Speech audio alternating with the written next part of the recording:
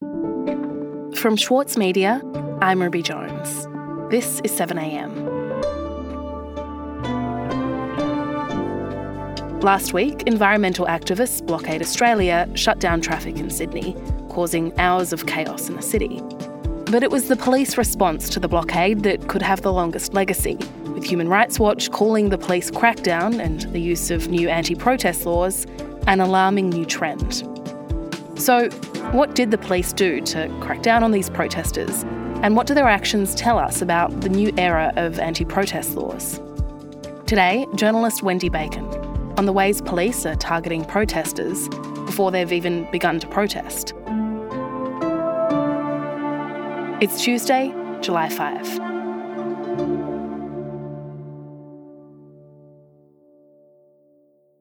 So, Wendy, last week we saw protesters in Sydney blocking traffic across the harbour and also in the CBD. Would you be able to just describe to me what it is that happened after they did that? Yeah, it began on Monday morning last week when a fairly big group of people met and entered the road leading up to the Sydney Harbour Tunnel. Good morning. Climate protesters briefly forced the closure of the Sydney Harbour Tunnel this morning and tried to block key intersections in the city as they marched through Sydney CBD. What do we want? Climate justice! When do we want it? Now! One major issue they caused was blocking the Harbour Tunnel. It was closed while a white car blocked the southbound lane. The woman had put a bicycle lock around her neck and attached herself to the steering wheel. And then a young woman, Marley Cooper, took her car down towards the tunnel and turned it so that the traffic could not go through. And that was really the starting point of a couple of days of this sort of activity. Hi, my name's Marley. I'm 22. I'm currently locked on to a car at the start of the Sydney Harbour Tunnel. She was in the car for quite a period and turned on her FaceTime video. It's been a pretty full-on year. I was in Lismore. I was lucky, but I was in Lismore for both of the major floods. I've seen a lot of devastation happen. I've seen people that I love lose everything. So she very clearly explained her motivation, her feeling about the climate crisis. I don't want to have to be here. It is for all of us, and some people may not understand that, and I sympathise with that. And I do, I get it. And Fucking selfish! I will not be silent. I will not sit by anymore. Now, after she'd been talking for a few minutes, the police arrived and asked her for her identification, which she was then handing over. You hop out of the car for us, thanks. You need to hop out of the car. And at that point, the screen went black and she was arrested. Thank you. And can you put your hand on the dashboard for me and stay like that? Thank you. So then on the Tuesday morning, a group gathered in Hyde Park, and at a certain point they took off in towards William Street, and a lot of police arrived, possibly hundreds overall, and then were pushing people back onto the pavement and arresting people. That was all over fairly quickly. And can you tell me a little bit more about the police response that we saw, the crackdown on the protesters? How did police and other authorities handle this? I think in some ways, there was the usual shoving. The police are obviously heavily armed. People were pushed to the ground. But I would say the real strength of the police was happening behind the scenes. Right. And I want to talk about what it is that's happening behind the scenes in a moment, Wendy. But first, I think it would be good to understand more about who these protesters are and where this particular movement started, because it sounds like for at least some of these people there is a connection to the flooding earlier this year. Look, they haven't been around for very long. As far as I know, the first anyone heard of them was earlier this year in Sydney in March, and that was after the devastating floods in the Northern Rivers, and of course a year or so after the terrible bushfires that just spread along the coast. So that was the context in which they emerged. What they're using disruption to stop further disruption, if you like. And I think that's very much at the nub of it. Now, their approach is to say we are in an absolute existential, as some people have called it, climate crisis. We cannot go on as business as usual. The current policies are not enough to make a difference. So they feel they have an obligation as citizens and human beings to take action that will attract attention to the crisis and turn it around. Right. And so since Blockade Australia began using these kind of disruptive protest tactics beginning back in March, how have authorities responded? Well, I think what happened is after their initial protests, which were things like a couple of people peacefully locked on to a bridge approaching Port Botany, caused a lot of disruption and in the traffic down there. Now, in response to that initial action, the New South Wales government passed some very draconian new protest laws and set up Strike Force Guard, a police unit, which I'll come back to. But these protest laws, you can go to prison for up to 2 years. You can be fined up to $22,000 if you disrupt a wide range of infrastructure. So they've turned protest offences that once might have been the sort of thing someone will get arrested, then they go into court and, get a fine, and then, they go on, yes, they've got it on their record, to something that's potentially very serious and could end someone up in prison for months, even years.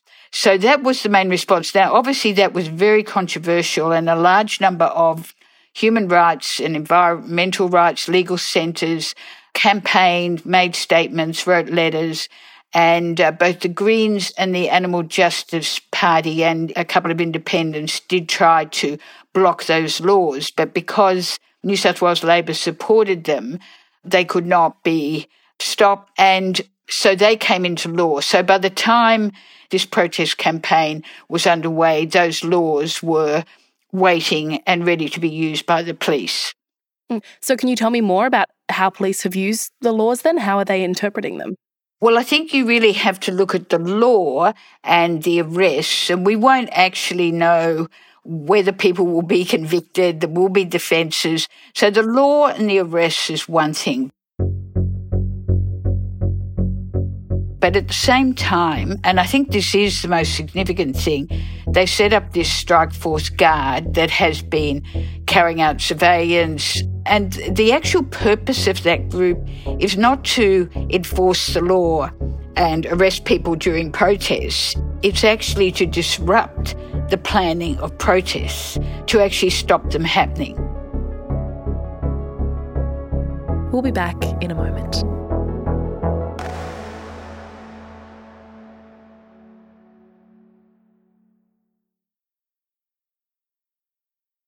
The Every Moment Matters campaign provides accurate, evidence-based information and advice about alcohol, pregnancy and breastfeeding. It has been created by the Foundation for Alcohol Research and Education and endorsed and funded by the Australian Government.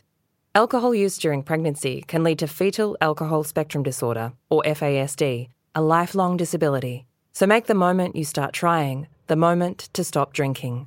Visit everymomentmatters.org.au to find out more. With award-winning news coverage and reviews, The Saturday Paper is essential reading for everybody. For a limited time, subscribe to a year of our quality, independent journalism, and you'll receive The Saturday Paper's stainless steel coffee cup, made in collaboration with Fresco, for free. Subscribe from just $2.10 a week. Simply visit thesaturdaypaper.com.au/offer. The Saturday Paper. No hot takes.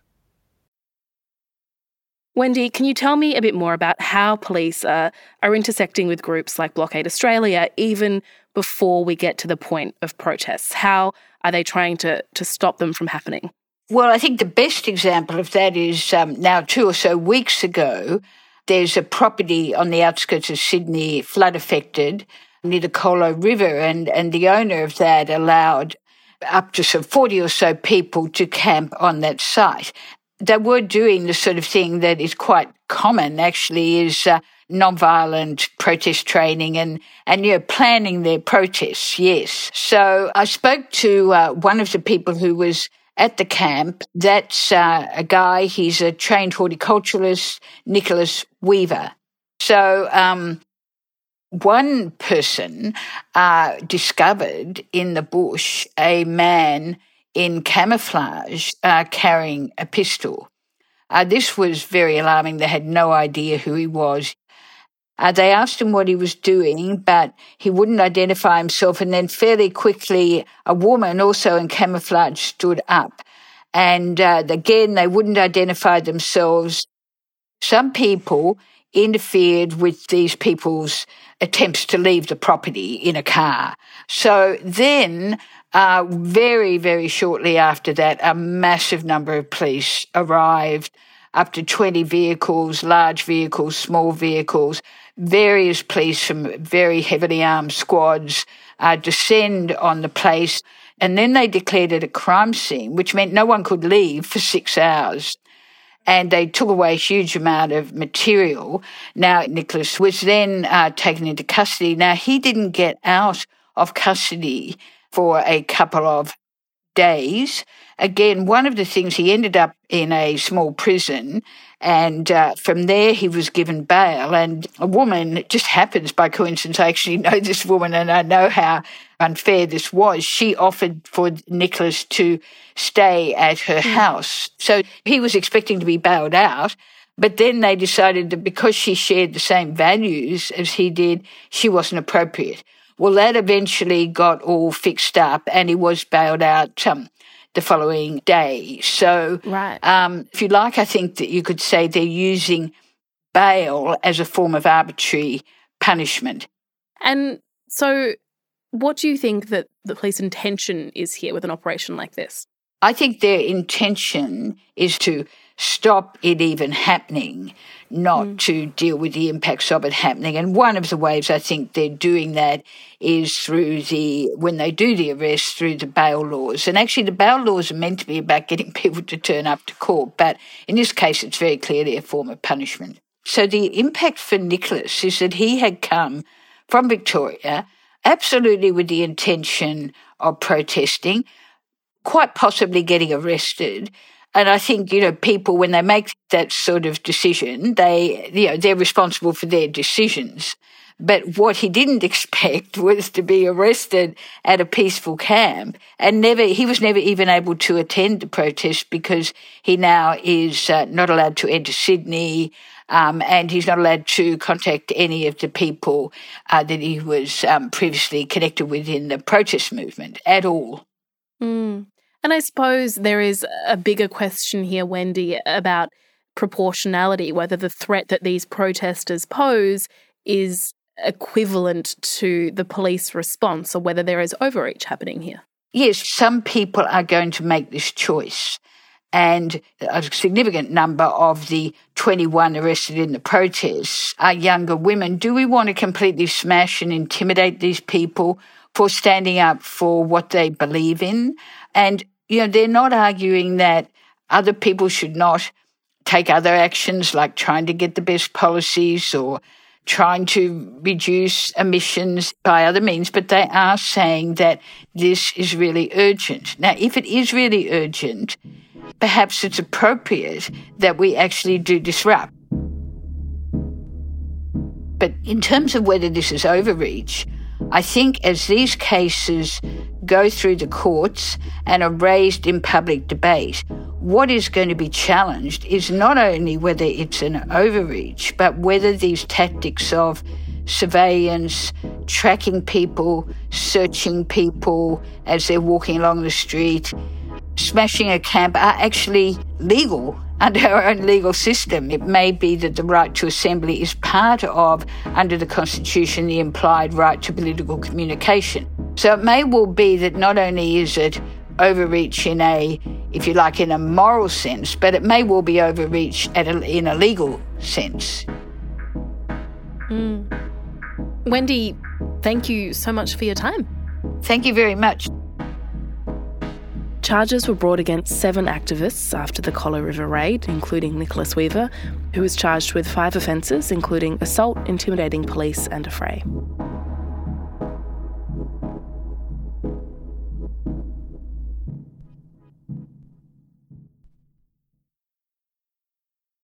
Winnie Dunn has made a career out of helping others find their literary voice, and now it's her turn in the spotlight. This week on Read This, join me, Michael Williams, as I chat with Winnie about her debut. Find it wherever you listen. Also in the news today, dozens of evacuation orders are in place across Sydney and New South Wales as heavy rain continues to fall across the state. The Hawkesbury, Nepean and Collow rivers overflowed on Sunday night and on Monday, prompting mass evacuations and hundreds of requests for emergency assistance. While the rain is set to ease today, the New South Wales Emergency Services Commissioner warned residents to stay vigilant. And the federal government has released data revealing Australia's mining and energy exports are expected to reach a record high, totalling over $400 billion. The trade data showed that Australian export earnings had increased by 26% in the past financial year. Earnings from coal and liquefied natural gas, the nation's second and third largest exports, have both more than doubled in the past 12 months. I'm Ruby Jones. This is 7am. See you tomorrow.